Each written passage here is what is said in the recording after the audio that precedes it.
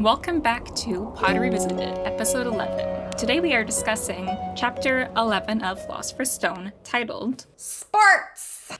Quidditch, but also Sports! And today's a really fun episode because we have our first special guest, who just happens to be my sister. Woot woot! Nepotism! What's up? So this is my sister, Brittany. Hello. She's here with me, mostly because when she was in university, she played Muggle Quidditch on her school team. So Brittany, tell us a little bit about yourself. So, as Tori said, my name's Brittany. I'm a retired Quidditch player from the University of Guelph. I don't actually know if I got a concussion, but I probably did. Definitely sprained an ankle, but that's about it. And I'm also a retired Quidditch player and then a very current tired nurse. I'm so tired. Claps for Brittany for doing the real job for all of us who are working from home. It's all real work. We're all tired. It's been a long 2 years? Long 2 years. Right, going back to Harry Potter, what is your favorite Harry Potter character? It would be Luna Lovegood. Solid choice. No one's going to judge you on that one. Good choice. And your favorite book? Would be the first book she's in, so Order of the Phoenix. Order of the Phoenix is a big book, but it's also actually really good. I really overlooked it as a kid because it was so humongous, but... Yeah, that's true. And of course, what house you're in? Hufflepuff, the first. Yeah. Really? I thought you were a Gryffindor. So did I, but no, apparently she's Hufflepuff. When did this happen? Yeah, when I took the test, we all took the test at some point when I was in university. And I think I always, when I read the books, I said I was Gryffindor. Because I don't know, I just was going along with the protagonist. But then after the test, it was like Hufflepuff. And I was like, oh, actually, you know what? That makes a lot of sense. Loyal, hardworking. Mm-hmm. That checks out. And of course, how you got into Harry Potter, which I feel like you're going to drag me. Drag her. Maybe a little bit, to be honest. It's okay. I feel like I got out of Harry Potter because of you. Because it was kind of your thing, was Harry Potter. Like, everyone knew Harry Potter was Tori's thing. I watched the movies with you, and I, enjoyed it. But I never read the books until at some point in high school, gave me you gave me the books or someone was like, you know what, you should just read it. So I was like, yeah, I have time to kill. You know what? I'm done my homework. So I read the whole series within the last year of high school. Mm-hmm. I was actually almost got my first detention being late to class because I was reading Harry Potter. I think it was the last book. And I read through the first spell and I look up and there's no one in the hallway. And I run to the classroom and I think I made it into the door frame before O Canada started playing. Oh gosh. And I was just... my teacher's just looking at me sternly and I just hold up the book and I point to it and I'm like, I'm sorry. And then she just nods and she didn't give me a detention. I was like, she got it. Beauty. Many of a times. That checks out. I feel like all of us can relate to almost missing something because you were busy reading. I used to read it on the way to work on the subway and sometimes I'd almost miss my stop. Tori, you missed parts of our family vacation because you were reading. It's true. I never really missed things because I find... when I read the 7th, which is probably the one that while I was reading I couldn't put down, I was at my cottage, so there was no internet or anything, and I read it in a tree, because it felt special. So really I couldn't be late for anything except maybe dinner from my spot in the tree. What she was referring to is I got the 6th Harry Potter book. I went to the minute release at 11 or 12, and then we went on vacation the next day, so I just spent the whole time reading it. I read it on the way there, the 4-hour drive, and then we got there. My parents were pretty stern about when I could read it, so I couldn't have it with me in my room at night because they thought I would stay up reading it. And then they were on a beach, so they wanted me to go do stuff. But whenever we had free time at the house, I would read it. So it took me about 3 days to read it, and that's why my dad would always take it from me at night and put it on the mantelpiece, and I couldn't take it to my room or anything. Yeah. Hey, Tori, I didn't rat you out. I knew you were reading at night. I didn't say nothing. I kept my mouth shut. How very Hufflepuff of you. I remember at one point when I was older, I guess, reading one of the books, rereading. It wasn't even the first read, at bedtime. And my mom came in and was like, oh, good night. I'm like, oh, good night. And then I read, and then my mom came in again, and she's like, oh, wow, you're up early. And I'm like, what? And she's like, yeah, it's 7:30 a.m. And I used to sleep in back then, I guess. And I'm like, yep, woke up early. Whoops. Sometimes you lose time. Books are great because you can time travel. All right, jumping into our little discussion. Our first point is Lee Jordan's commentary. I love Lee Jordan's commentary. I love an announcer who has a personality and catchphrases and really brings something to the sport so that you want that announcer to be announcing. And I think most of the time Lee Jordan does. Even as a Slytherin, my team is the one he's shit-talking, but I really enjoy it. It's very funny. And I love it. I don't love that he, like, brings up how attractive Angelina is, because as a big supporter of women's sports, I hate when people think that a woman playing sports is an excuse to talk about how attractive she is, because it's not. Yeah. But besides that, I really love his commentary. I think he's hilarious. You know, nasty, disgusting attempt to murder the Gryffindor Seeker. That could have happened to anyone. I think it's really enjoyable. It's so funny that he's so obviously biased. And McGonagall, we know McGonagall is a very strict teacher, but she also kind of is, like, really into Quidditch, specifically for her team. So they're, like, he kind of says stuff and then she kind of lets it slide. Yeah. But it's very interesting that they let, like, a student commentate it, because, you know, all the students are kind of biased to their houses. Well, I thought the students take turns. I know in a later book they let Luna commentate, and that is a wild ride. Yeah, I can't wait till we get to Luna commentating, because that's just something else entirely. I don't think we had commentators in, like, Muggle Quidditch till later, because they started filming the games later. Yeah. I could agree that it's still very biased. You're especially if it's, like, your team you're watching. Yeah, it just kind of comes along with the territory. Yeah. In the topic of, like, making it more fair and logical, it seems like a better choice might have been to still use students, but to select a student from one of the two houses not involved in the game. So if it's Slytherin, Gryffindor, have a Hufflepuff or a Ravenclaw narrator, and vice versa. Just so it's slightly less blatantly biased, but... Yeah. I also know that, like, the Gryffindor personality really speaks to wanting to announce things, so... Maybe Dumbledore just encourages the rivalries. So one thing I had about Lee Jordan, before we move on, is that he seems to be the only Quidditch commentator in, like, the whole series. So I was wondering, like, how did he get the job, and, like, why is he the only one commentating? Like, it would make sense, I guess, for more students to commentate and, like, kind of rotate, because they kind of do that in later books when they try to replace him. Like, I know Zachariah Smith commentates and Luna commentates. So I don't know I just wonder how he got the job. I mean, I'm sure originally it was probably, like, in my mind, like an audition process. Like, they had a couple kids who were interested sign up and go try out, and they just, like, read a script of a fake Quidditch game, you know? Or watched a minute of Quidditch and then had to describe it. But I feel like someone like Lee Jordan is exactly what people actually want, because it's entertaining, and he's like a color commentator rather than just play-by-play. Yeah. And I think color commentary adds a lot to sports. So I think he's good at it. He's biased, but he's good at it. I think especially it's easier for first years that are Muggle born and have never seen Quidditch before, because he definitely more so describes, like, kind of like it in a more fun way than just besides like just like the sports numbers. Because I think I'll say this later, but I really don't like sports, especially I don't really like watching sports, but reading this was actually really entertaining. Is Lee in his first year? No, Lee is Fred and George's friend. So he's, like, their age. Because I was going to say, I could totally see, like, Dumbledore, like, sitting beside Lee or something during a game and just, like, listening to him commentate and then being like, here's a job, kid. Very Dumbledore. You love Gryffindor.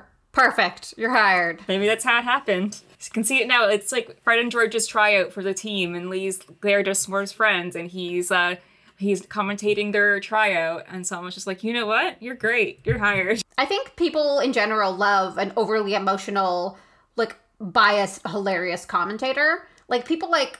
I'm a hockey fan, and there's Steve Dangle, who has a podcast that mostly focuses on the Leafs, and he loves the Leafs, but talks about hockey in general. And even when he shit talks the Habs, I enjoy listening to him because he's so funny, and you know he's biased, so having him rip on your team is fine, you know? Because you know he goes home and cries about his team. So I think it's just something people like, the extra razzle-dazzle in the game that color commentary brings. All right, moving on to our next section, just some things that happened in the series before we get into our Quidditch discussion. So we have some Snape points to start us off. I always have Snape points. Always. I'm gonna fight you through this screen. For the screen, I gave Snape another sucks count because he took Harry's book and wouldn't give it back, and probably made up that rule that he couldn't have it outside. Just to be a dick. I mean, it's winter, right? Is it not winter when this is happening? Is it cold out? It's November. It's not winter yet. It's November. Well, it's winter in Canada. Like, maybe he didn't want the book to get snow in it and then melt and then have the book be a mess. I mean, didn't Hermione bring books into that girl's bathroom? I feel like that's more She shouldn't have done that either. That's really not the place for books. infection control. Yeah. I don't know. I just felt like Snape was in a bad mood, being a dick, and he's like, you know what? I want to give Harry some trouble, and just made something up. You think with like magic, like there'd be a way for the books not to get ruined by snow? Probably. I'm sure there is. I highly doubt they put any spell like that on the books because Hogwarts doesn't make any sense. But I think it's a good idea. But I kind of get no books outside as a library rule. Like, just imagining, like, the price of books. I don't know. Snape's just a dick. He gets a point. I mean, yes, he's a dick, but he's respecting books. You know, I'm not gonna be mad at him for respecting books. It's for the love of books. Is it for the love of books, or is it just to spite? It's just to spite Harry. Yeah, I know. Bitter guy. Go to therapy. Oh my god. We've been over it. He needs therapy. I know. So interesting enough, when at the end of the book, Harry thinks that it's obviously Snape is the one that he tried to get past Fluffy, so obviously he's after whatever it's guarding, and he bets his broomstick that it's Snape. I'm like, Harry, you bet your broomstick on the wrong person. Yeah. Oh no, not the Nimbus 2000. But it's so beautiful. I just think Snape is just back at it again with the blatantly obvious red herring. You know, he's just red herring it up, being shady as heck. But like, it's so obvious that he's not the bad guy because they're trying so hard to make it obvious that he is. There's no way he would be getting away with anything if he were that blatantly the bad guy. Like, even if Dumbledore's an idiot who ignores things, someone like Minerva McGonagall would notice Snape trying to murder Harry Potter.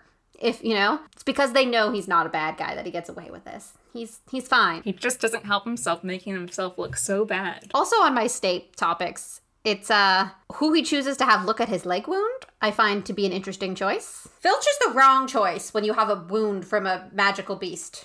Maybe he just happened to be there, because they're in the staff room, right? So maybe he went in there to, like, bandage himself, and then Filch just happened to be there. Yeah. But Filch is like the squib. What is he gonna do? What is Snape just being a normal dude? Like, yo, look at my scar. Well, I don't think Snape would actually, like, ask, because I think he's bandaging it. He's not showing it Yeah. off. So I feel like Snape isn't the type to ask for help. It makes it sound like he's, like, presenting his leg. Like, when I've just shaved my legs for the first time in 6 months and I walk around like, hello, everybody. That's how it feels. That just adds a whole new, like, layer to that scene. Just Snape showing off his legs. Did we think Snape shaves his legs? Who knows what Snape does? We'll find out in therapy. We all need therapy now. I really want to draw that now. Just normal Snape, like, seductively sticking his leg out that time Beyonce wore that dress with a slit. And just, like, seductively from his robes. Okay, moving on from Snape, we get more of Oliver Wood's character here, which is basically just Quidditch is his whole personality. And I love it. Which is fair. I've met a fair few athletes in my day, and I can confirm that a lot of them are like, who needs a personality when I have sport? Sport is my personality. Ask me about myself. Hockey. So he's giving a speech, and he gives the same speech all the time because friend George memorized it, and Harry gets the feeling that it's like, we need to win, or else. And it's just like, the more we see of him in the next 3 books, it's just like, that's his whole thing. He doesn't really care about what's going on. All he cares about is his Quidditch team. I don't care who's trying to kill you as long as you win the Quidditch game first. Yep, all that matters.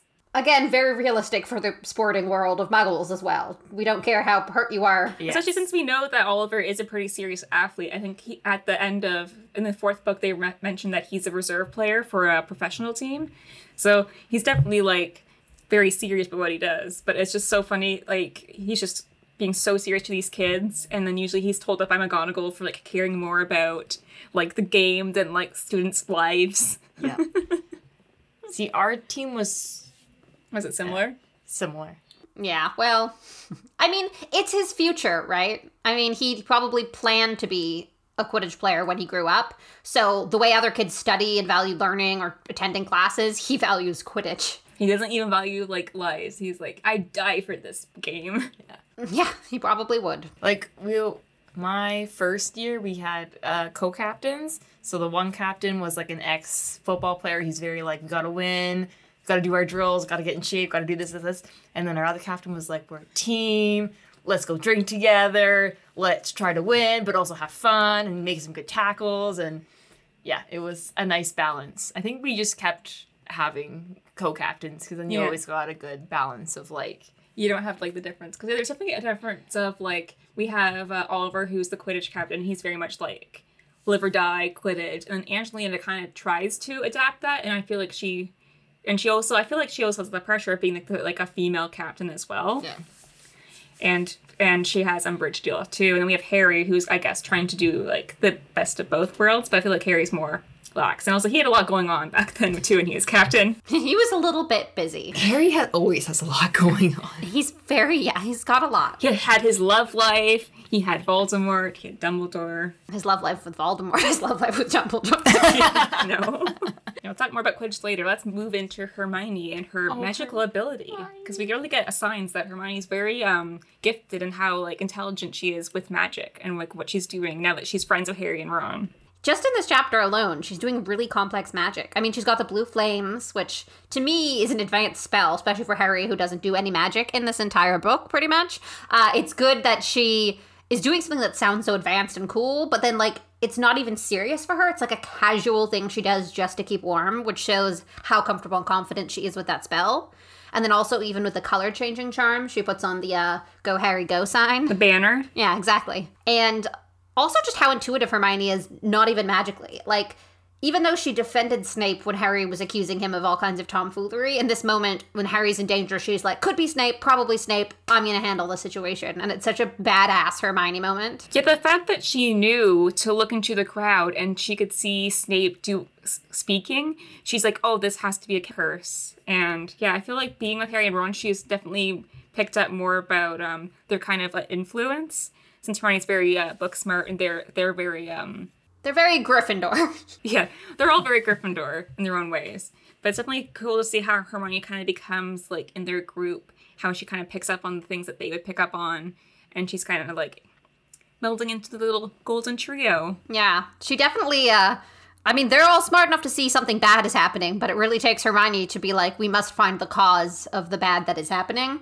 And thank goodness, because they would have all just died if it wasn't Hermione. Like, already, Harry dead, book 1, the end. We should probably start to count how many times Hermione saves everyone by being smart. It should be Hermione. That's a fun count. It's a book about Hermione and how she saves everyone all the time. Or tries to talk Harry out of doing things that he shouldn't be doing. Dumb boy things. Yeah. No, Harry.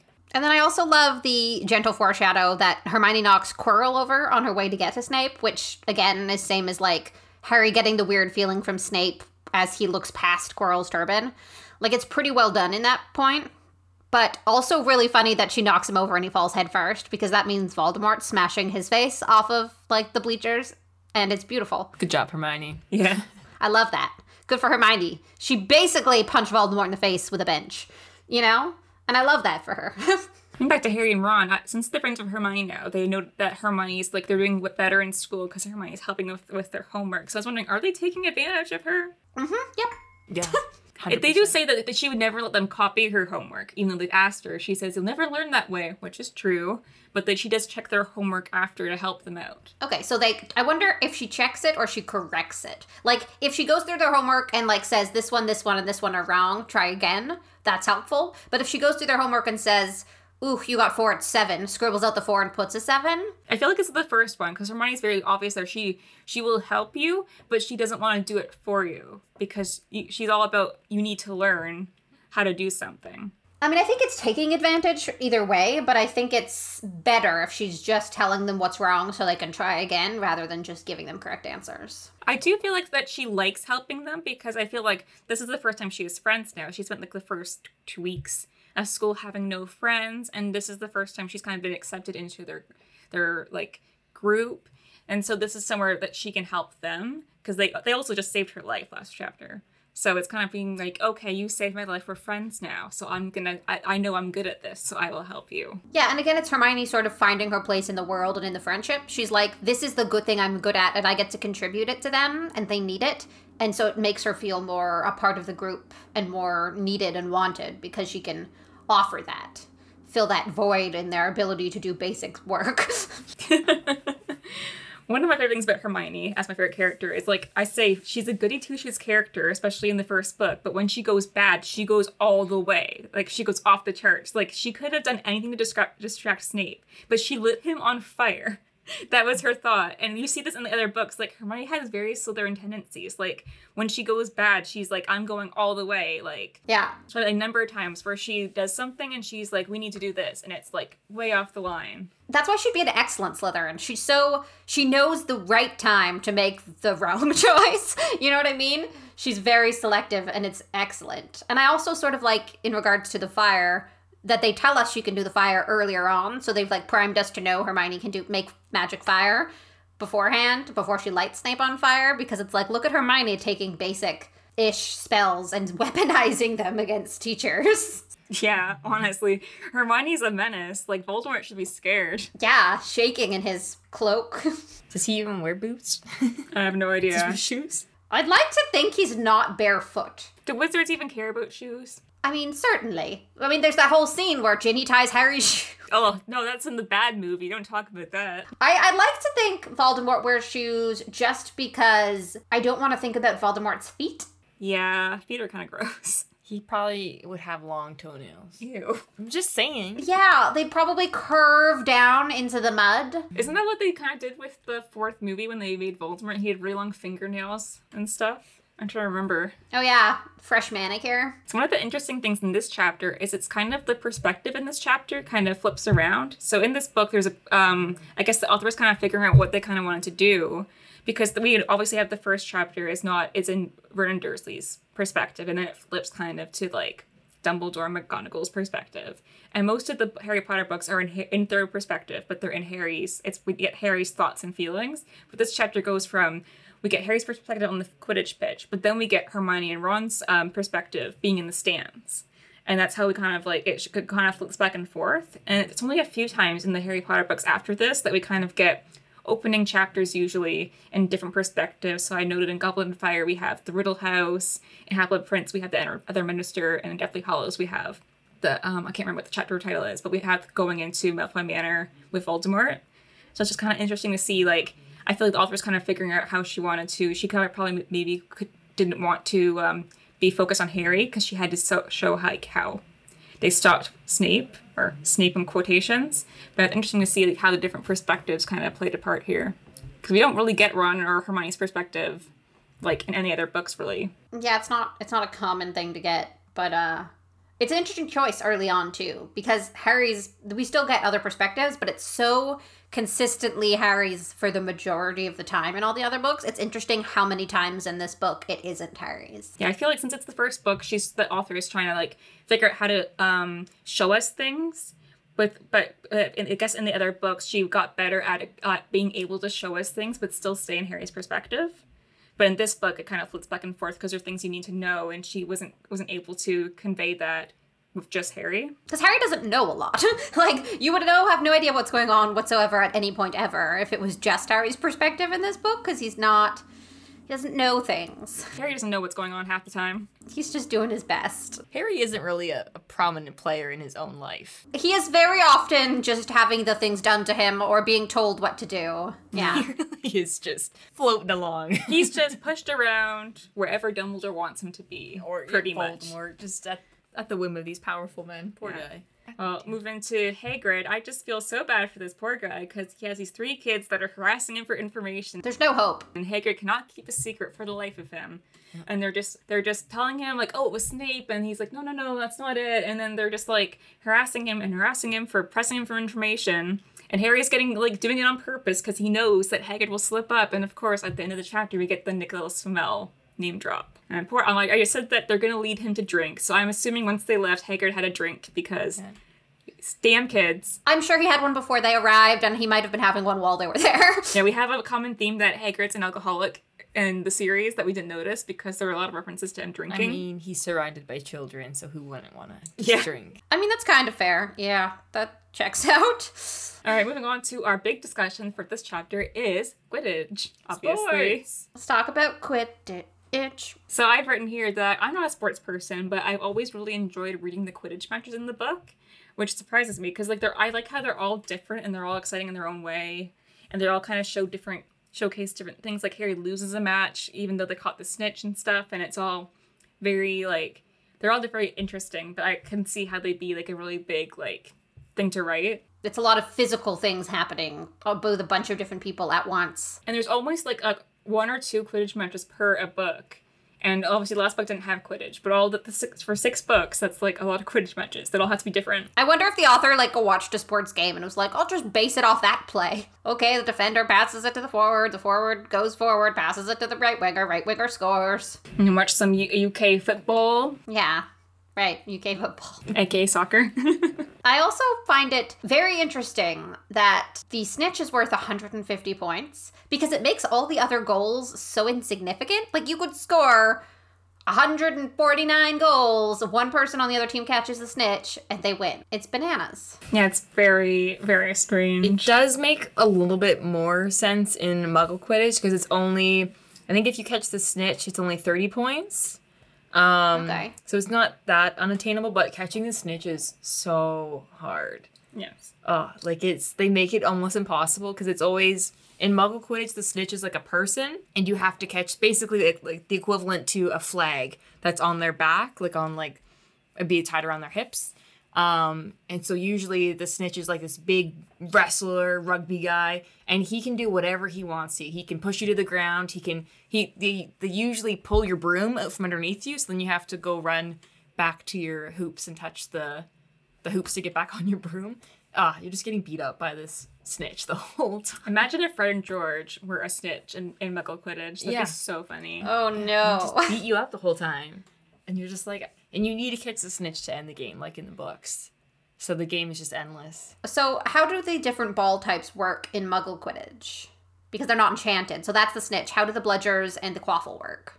From what I've read and everything, I actually did a documentary on Quidditch. So I did speak to the Canadian Quidditch and International Quidditch Association. But from what I remember, because this was years ago, isn't the quaffles like a dodgeball almost? More like a volleyball. A volleyball? Yeah.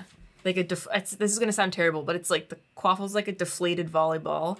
And then the bludgers are like small dodgeballs. Mm-hmm. But I don't know how it plays in the book, because in Muggle Quidditch, you only have, so there's one quaffle, and there's only 3 bludgers. So there's like a part of the game is the beaters. You want to have bludger control is what we call it. So like it's so much easier to score points if you have control of the bludgers, because if you hit someone with the bludger, they have to get off their broom and go touch their hoops. So they're out of the game for a little bit. Mm-hmm. But in the book, when I was reading the chapter, it seemed like there's just bludgers.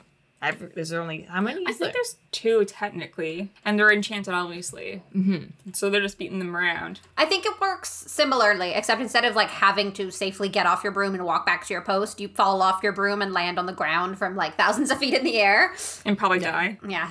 On the topic of like positions, because like clearly the snitch is sort of a position, but how did the other positions work? Like were you always a seeker and that was always what you did the whole game, or did you switch positions? Oh, so usually like it depends on like your skills. Like we had different players that could kind of be, they could really fill in any position. They would excel on that. But usually you had a position you like to play. And so like that's your assigned position. So when I first started, I was a chaser. So I was handling the quaffle. And then I'm actually more a defensive player. So I actually did not like being a chaser. Yeah.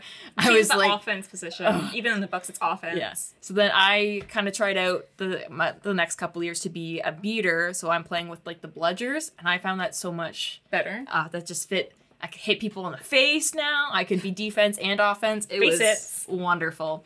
But then I only ever filled in, this was going to sound terrible, but I only kind of I was a bench warmer for like a little bit there because I wasn't the best chaser for my first year. So the off-pitch seeking was like, no one ever catches the snitch off-pitch. So I would just fill in just to get a chance to play the game.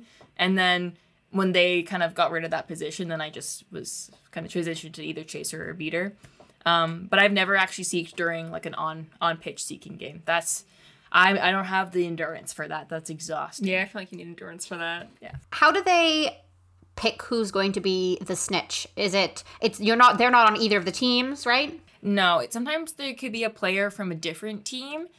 Usually, I think like the league and I think a bit of the refs kind of decide who's going to be a good snitch. I think later on there was actually you have to do training, not I guess not maybe training, but you have to know the rules to be a snitch. So I think there was like some sort of qualifying thing. You had to pass a test in order to be a snitch during tournaments. Yeah. So we had a couple of our players that could be the snitch, and yeah, they were pretty good. You just toss people to the ground, man. You take their brooms. Yeah. So It sounds like a fun job. really early on when I was playing, they had something called off-pitch seeking, and they slowly transitioned out of it, I think in my first year. But usually what they mean by off-pitch seeking is the person that's the snitch, they're running around the university campus or wherever the game is playing, and there's basically like no limits. Like the ref kind of lays out boundaries, but they could be like 2 kilometers or more long, and they can hide in rooms, whatever's not locked. So me and the other seeker, we were just like running, like jogging a little bit together, just doing a lap of the canvas just to see if we could find him. We find the flippin' snitch. He's on a bike. So I'm running after this guy on a bike. There's no way I can catch him, but he's going back to the pitch. So I'm like, I'll just sprint to the pitch and I'll just try. I'm not even close to this guy. But then as soon as he gets back on the pitch, then we can send in another sneaker for on-pitch sneaking. And that's when it turns into like a wrestling match almost, because people are just like diving at this person that's a snitch, trying to grab the ball. The snitch can do whatever he wants to you, but you can't do whatever you want to him. Yeah. We had winter Quidditch, and the snitch was throwing snowballs at us. Oh, I love it. Yeah. Oh, Shane has a point here. They reference that Quidditch being so competitive that sometimes refs end up in the dessert. You know what? Spelling is hard. In the desert. Spelling is really in the pudding, as they would say in the UK. The refs end up in the pudding. Yeah, they say the refs ended up in the desert. And I want to know, like, is that because some of the players were, like, chasing after each other and the ref tried to follow them and they flew all the way to the desert? Disapparation? Did they disapparate there? I'm assuming that Quidditch is kind of like hockey or things here where, like, sports betting is really big. Because, you know, that, like, maybe it's not bad for refs here, but maybe, like, I think over in the UK, like, refs can get, like, death threats and stuff. Like, people take sports really seriously over there. And so I feel like that's kind of, like, the same for, like, football. Like, people think refs made a bad call or they lost money. They just kind of, like, gang up on him. Okay, so you think they ended up in the desert because, not of during gameplay, but because of something they did, people retaliated after the game or between games. Yeah. Interesting. I just assumed it was during gameplay, like some kind of tragic disapparation accident, or he was chasing after 2 seekers who were chasing a snitch, and the snitch went really, really far. Even in Muggle Quidditch, it's not popular to be the ref. Like, you just make a lot of tough calls, and if people disagree with you, they're gonna hound you even after the game. Yeah. It got to the point where I don't know if they made it like an official rule, but at one point during the couple years that I was playing, every team had to bring with them a ref. So one of your teammates had to get ref certified because we never had enough refs to actually do the game. So there'd be this, like, one of our poor teammates would have to ref a game, then put his stuff on to go play a game, and then go back and ref a game. Oh, yeah. Madness.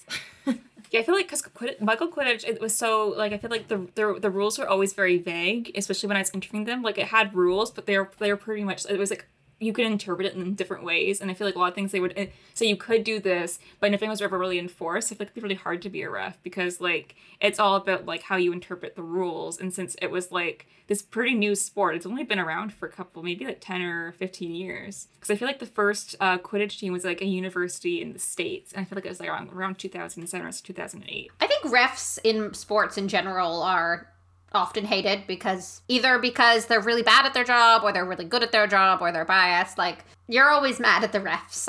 Well, sports always bring out, like, a lot of emotions in people, especially, like, in Canada, we have hockey, which is really big, and I feel like people will say, like, bad call, ref, but you always have your team, you're biased. Our dad's a Leafs fan. My condolences. So, he has a lot of issues with the reffing. Yeah. Shane is a Habs fan, if anyone cares. I also will accept condolences. This season didn't happen. I wasn't paying attention. Nothing happened. It's fine. So one thing you had here is that Fred and George get confused on the Quidditch pitch, and they don't have numbers on the rows. Because I think that was a movieism that they had the numbers. Yeah, Lee Jordan says either Fred or George hit the bludger, and he can't tell which to me makes no sense, because sports need to have jerseys with numbers, because that's how you keep track of penalties and things. Like, the fact that they wouldn't have numbers on their jerseys boggles my mind. I know they do in the movies, like you said. Like, I think Harry wears 7. Shocking, I know. But they don't in the books, because otherwise he would know whether or not it was Fred or George, right? So it just, to me, seems horrible. Like, I have never been the announcer of a game, but I've written, like, game recaps for, like, hockey games and stuff. And if you're at a game where their jerseys are not easy to read, it is near impossible to keep track of who does what, when, where, and why. And I cannot imagine, add to that, the fact that not only can they be a distance away from you, they can also be up and down in the air. I cannot imagine. Yeah, especially because Fred and George probably look, like they're just like two redheads. Yeah. So if they didn't have a jersey, like how would you tell them apart anyway? They're twins. It doesn't even matter if you're twins. Everyone is just a blur with a slightly different color of hair on top of their head, you know? I don't get it. I think they should have numbers. I think it's dumb that they don't. For announcers out there and scorekeepers out there and everyone calculating all those Quidditch stats. Yeah, how does Madam Hooch ref if she can't tell, like, I don't know, maybe she has some magic that she's able to tell who's who or something. Slow down the gameplay. On her inner goggles or something. Oh my goodness. I mean, they have the Omninoculars at the Quidditch World Cup that do that. So it's like a technology that exists, but it doesn't sound like anyone's using it at Hogwarts. Because it's like a school game, so I don't feel like they go all out like they would at like an international game. Yeah.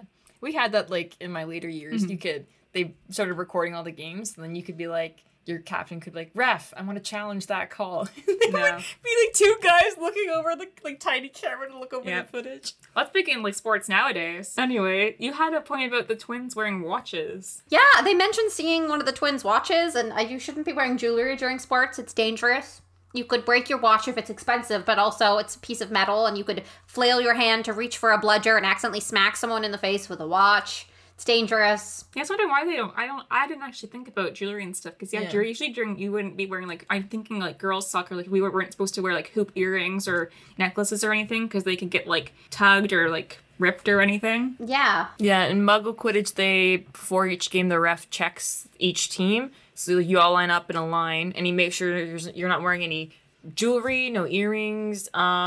Now they start checking to make sure you're wearing a mouth guard, and they also check your shoes because you can wear runners or you can wear cleats. A lot of people wear cleats; it's easier to move around on the grass. But you can't wear the spike cleats, which they have in rugby, that are the sharp ones. Oh, yeah. Because people have been sliced. Yeah, I can see that is a rule. So when we described like the rules and stuff, we know that Dean is a really big football fan, which would be, I guess, soccer for us. But he's calling out for a red card, and it kind of adds that realism because I think most people reading the books would know soccer, football rules, sports rules, because most sports have like penalties or cards like that. So it definitely kind of adds like you're trying to figure out what the sport with all the rules are along with Harry, and this kind of be like, okay, that makes sense. Dean wants them to be like thrown out of the game, and even Hagrid agrees with him. Which is funny because in Muggle Quidditch there are red cards and you do get thrown out of a game if you're like... I mean, in the Quidditch in the books they do have penalties, but I feel like they don't really give penalties a lot.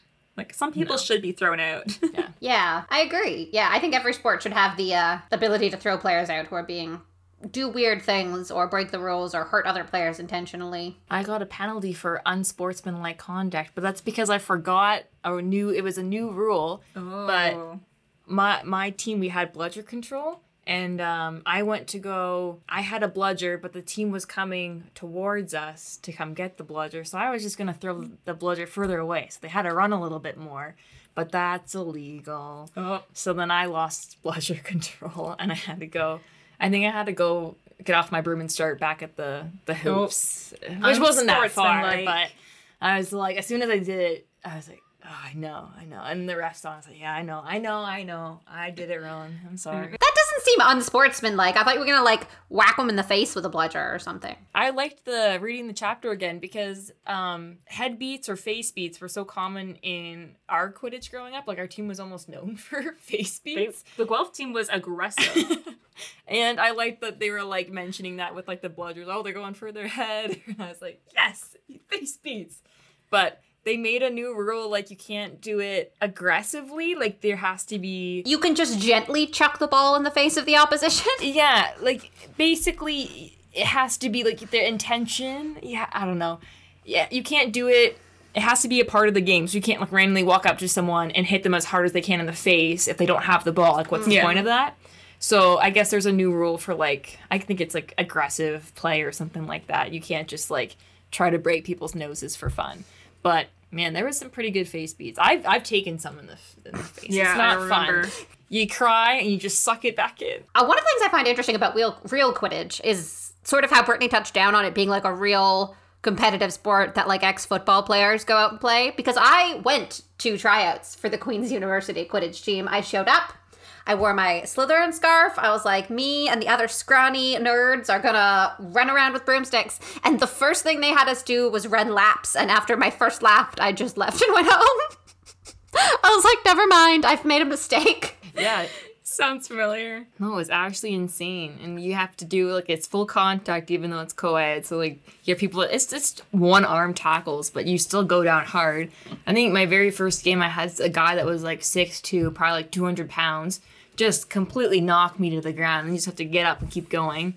No helmets, no. We didn't even have mouth guards at the time. They weren't like official. Like you could wear them if you wanted to, but they weren't like insisted upon. Yeah, which is crazy. My last year playing, you had to wear mouth guards because too many people were getting concussions. Oh my gosh. And we were losing players. Oh my gosh. So Quidditch really is a violent sport regardless of if you're magic or muggle. Anyway, I was going to talk about my Quidditch documentary. So I was in a film program, obviously. So we had to make a documentary in our second year. And Brittany had joined the Quidditch team like the year before. So I was like, you know what? Quidditch would be a really cool thing to do a documentary on. And Queens, which the school Shana went to, was the closest school to me, and they had a team. So thinking of Quidditch, I always thought it was just like really nerdy and it'd just be like really funny to watch and everything. But when I was interviewing all these players, I thought majority of the players would be Harry Potter fans, but they were like the minority. Most people knew the movies, obviously, but they didn't join the team because of Harry Potter. They joined it because they were athletes and they wanted a new game to play. Most were like ex-football or rugby players that just wanted to play something else because they couldn't keep playing rugby or football because it took too much time up. But Quidditch was fine because there wasn't as many tournaments and it was pretty I guess the training wasn't as severe as it would be for other sports. But yeah, it blew my mind. But it was very interesting to learn. And just to learn too, I obviously interviewed the Team Canada kind of coordinator. And like there's so many teams across Canada. They have tournaments across Canada. Brittany's obviously gone to like different provinces to go play. And also there's an international team as well, which is crazy. And there's teams like all over the world. It's like this whole mini thing. And it's so crazy to think it came from just this mini thing, like this random sport mentioned in a children's book. Yeah. We have, there's supposed to be I don't know if they still have it, but when I was playing, they had it, like, it was a gender-based rule. Yeah. So you had to have at least, like, out of I think there's 6 players total on the pitch, so, like, 2 players had to identify as, like, a different gender. You can, however you identify, like, that's okay. But just to make sure it was, like, actually co-ed, because they wanted Quidditch to stay co-ed. That's nice. Yeah, and the only thing now is I'm glad there's more protective equipment, like Brittany said before, like, mouth guards weren't, like, mandatory, they were just, like, suggested. Because I watched one of her games, the first game I saw, I didn't realize how, like, aggressive it was, because I heard about it and everything, and she described it, and I've seen videos, and it looked funny, it looked fun, and then watching an actual game, like, it's aggressive and violent. Yeah. I went to a tournament once to watch, and I was blown away by the violence and the actual physicality involved. So many concussions. Aren't you glad you didn't join the team, Shana? I mean, after they asked us to run laps, and I'd ran one and realized the error of my ways, there was no way I was making that team anyway. You actually came out when I was filming my documentary to watch some of the practices and hang out with me. I was like, wow, this looks exhausting, as I sat there eating snacks. Yeah, it was pretty crazy, all the work they were doing, and I was like, I don't want to do this. I like it. I will say, though, like, the one thing that differs from the books, because, like, the books has absolutely no, I mean, there's relationships in the books, but, like, no sexy time is ever mentioned. Oh, yes. Oh, my God, the Quiddcest. Insane. Just insane. So much drama. This isn't a children's podcast, right? No, we are not a children's podcast. We swear half the time on this podcast. I was going to say, though, maybe we don't know all the relationships in the Quidditch team because Harry's oblivious and doesn't pay attention to anything. That's true. Well, we know that Fred takes Angelina to the Yule Ball. Very true. But we know that George marries her. So clearly there's some tomfoolery about there. And then Harry's in love with Ginny, and I'm sure everyone was in love with Oliver Wood at some point. It's all Harry's fault for not paying attention. Quiddcest. Well, I think Harry dates Cho Chang, and she's on the opposite team, too. Drama. Oh, we had some of that, too. Oh, sleeping with the enemy. Or studying with the enemy. Anyway. No, I think our real downside was there was too many relationships on the same team. Yeah, it couldn't be sustained. When they start like mixing up around, it probably causes a lot of drama. Because you actually think about that, when Dean was on the team when he's dating Jenny, and then they broke up, and then obviously her and Harry had vibes, and he was not happy about it. Yeah. So that's why you don't date people on your team. Yeah, right. That was a whole thing. Yeah. At one time, our team got so messy that like me and a couple other players weren't going to go to the tournament because we were all pissed off. We all went. We all sucked it up and went, but it was a disaster. Even in the books, don't date people on your Quidditch team. This is good advice for our listeners. All 22 of them. I thought I met the Ron to my Hermione. Turns out I was lavender brown. Oh. And you got eaten alive by a werewolf? That's awful. Kind of at the end there. But you found your other half, so I found a nice muggle boy Oh, you found a nice muggle boy. in the end. one thing that's pretty interesting is that the U.S. Quidditch and so the USQ, which is U.S. Quidditch, and Major League Quidditch have released a statement that they are going to be selecting a new name for the real-life version of Quidditch, and that they'll be conducting surveys over the next few months to guide a decision for this. And so it looks like they've cited reasons being that they don't want to associate themselves with the author given her transphobic statements, and also that they want more opportunities for the sport, as I believe a lot of opportunities they can't get because of the Harry Potter and Quidditch trademarks. What do you think about this, Brittany, since you actually played Quidditch and you kind of had like a first-hand experience on those kind of things? I am honestly not surprised that like there be a movement to change the name, because like a majority, I would say like on our team, like maybe half of us were like Harry Potter nerds, the other half maybe they watched the movies but they weren't super interested, and we had like a couple of players that like had never seen a movie, didn't know what Quidditch was until they started playing. And I think just kind of making it its own thing would, I don't know, just kind of grow this sport into something new. I don't know. I think it'd be fun. But it depends on what the name is, because some of the names I saw floating around were quite stupid. Oh God, I haven't even looked at the actual names yet. But I was wondering, because I haven't seen anything from Quidditch Canada yet. So do you think Quidditch Canada will follow suit with Quidditch US? As with the majority of things, I think we're going to be at least a couple years behind the States, as usual. Isn't it a joke that, like, on How I Met Your Mother, that the 80s didn't come to Canada till, like, 1995 or something? Probably. Yeah, but it will be interesting, because I also noticed when I did my documentary at Queen's University that a lot of the students that were on the team weren't Harry Potter fans. They are aware of it, but they were in it more for the sport. So if they want to take the sport more seriously and get broadcasting rights, more sponsorships, they have to move away from the trademarks, because that's going to be impeding them. But yes, very interesting to see how it goes. And yeah, we have like a meme page. It's called The Art of Beating that I follow, and it's just like a meme page for like beaters. But they were making fun of the post to like rename Quidditch, and some of the options that they were making fun of were Quid Ball, Quadraball, Broom Ball, but that already exists apparently. Quid Strike, Quicker, Duck Duck Goose. yeah, I'm curious to see what kind of names they come up with, because I'm not sure like what you could call it. They wanted to call it Quid Game after the Netflix show Squid Game. Oh man, but like anything that could age very poorly. It's true. This is quite true. If anyone has any ideas of what they should rename Quidditch to for real life Muggle Quidditch, let us know, because apparently they really need some help. Yeah, we need some better names, please. It's such another beautiful example of how the Harry Potter fandom, or things that existed in the Harry Potter world, have grown beyond the books and grown sort of away from the author. You know, we've created so many real, tangible things from that work that have nothing really to do with the author anymore. They played no part in it. And it's nice to see that people can still enjoy that. And we've sort of, as a society, us and even just sports fans and not Harry Potter fans, have repurposed that and turned it into something that sounds terribly painful, but sounds fun. It brings joy. Yeah. What would be your favorite memory or your favorite times of just being on the Quidditch team? Because you were on the Quidditch team for 4 years. Some great memories, some sad memories. Yeah. It's just like a wonderful like community. Like one of our captains used to say, like, we were more of like a drinking team than a Quidditch team, but like as the sport grew, sort of the team grew. So like, we went from like having, I think when they very first started, it was like maybe like 10 of them together. Like they barely had enough for subs. And then my first year, I think we had like 25 kids, which was great. And then we grew enough to have 2 teams. So it was amazing watching our team grow. But I loved like the tournaments and like, when we won, my last year we won silver at nationals in British Columbia, and like the thrill of like, it was crazy. It was just crazy.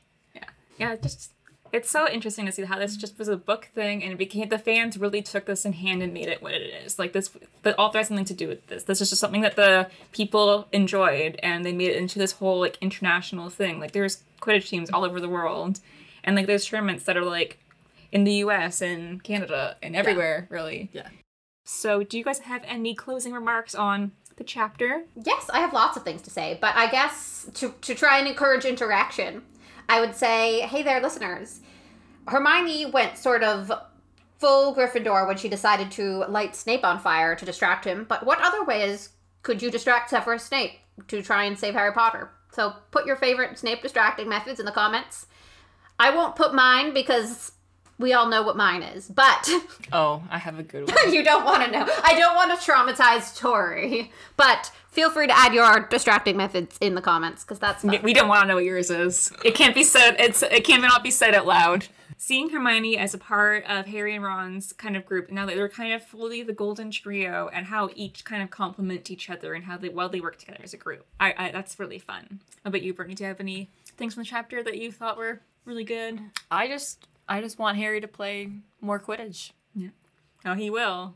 We're not even going to get started on how mad we are there was no Quidditch in the 4th movie, because that's rude. Yeah. Well, I mean, there's technically like the Quidditch World Cup, but... They didn't show us the Quidditch. Yeah. Oh, yeah, they didn't show us the Quidditch. They're like, hey, you know what's exciting? The Quidditch World Cup. Everybody's going to the Quidditch World Cup. We're going to do the Quidditch World Cup.